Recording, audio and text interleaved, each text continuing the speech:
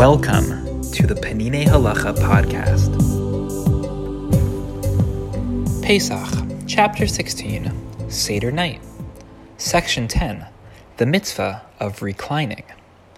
The sages ordained that one recline while eating matzah and drinking wine at the Seder, because in every generation one must give the appearance of having just been freed from Egyptian bondage, as it is stated in the book of Devarim, "He rescued us from there."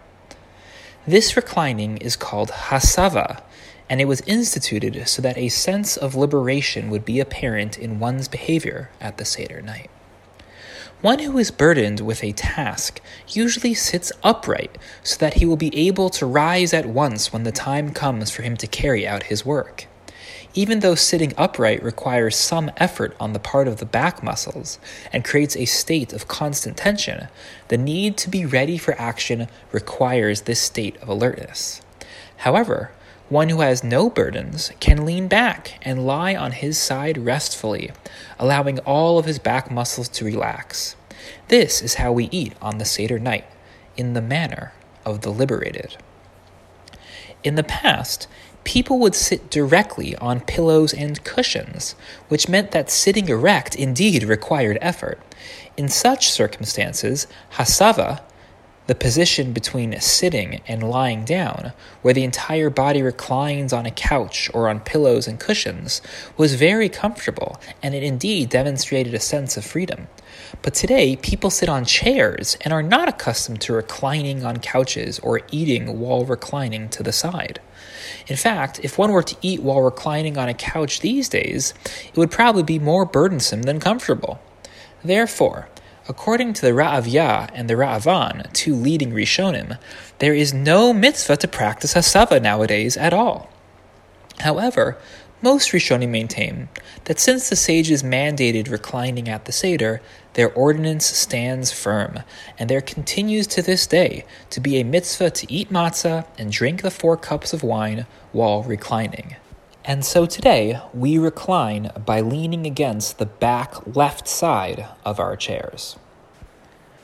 The requirement of hasava, of leaning, applies when eating at least the first kazayas, or olive bulk, of matzah, the first kazayas of the korech sandwich, the first kazayas of the afikomen, and while drinking the 4 cups of wine.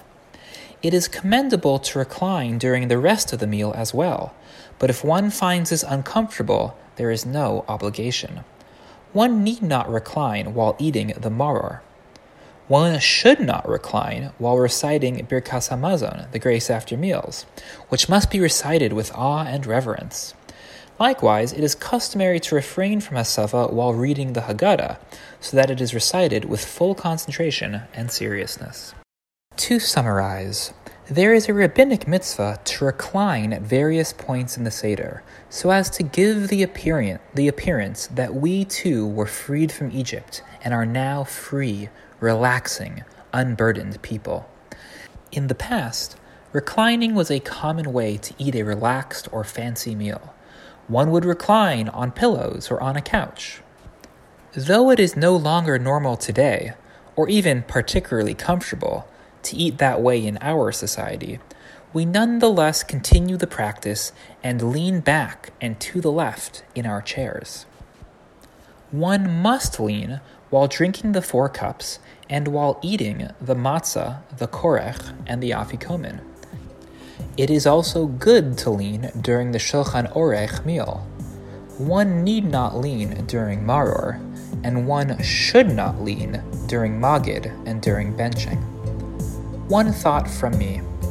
This year, with so many small or even solo seders, it seems possible to actually enjoy full reclining by holding your seder somewhat near your couch. Perhaps for the 4 cups, take advantage of your couch space and give it a proper lay down, leaning on your left shoulder or elbow and enjoying in your right hand a lovely glass of wine. The Peninei Halacha podcast provides English audio of Peninei Halacha, an exceptional work of halacha by Rav Eliezer Melamed Shlita. The English translation was overseen by Ellie Fisher and Koren Publishers. These texts are available for free online, and beautiful printed volumes are available for purchase. The summaries and reflections are from me, Ben Greenfield, Rabbi of the Greenpoint Shul in New York City. I occasionally make subtle changes to the original translation, often for clarity, sometimes by mistake.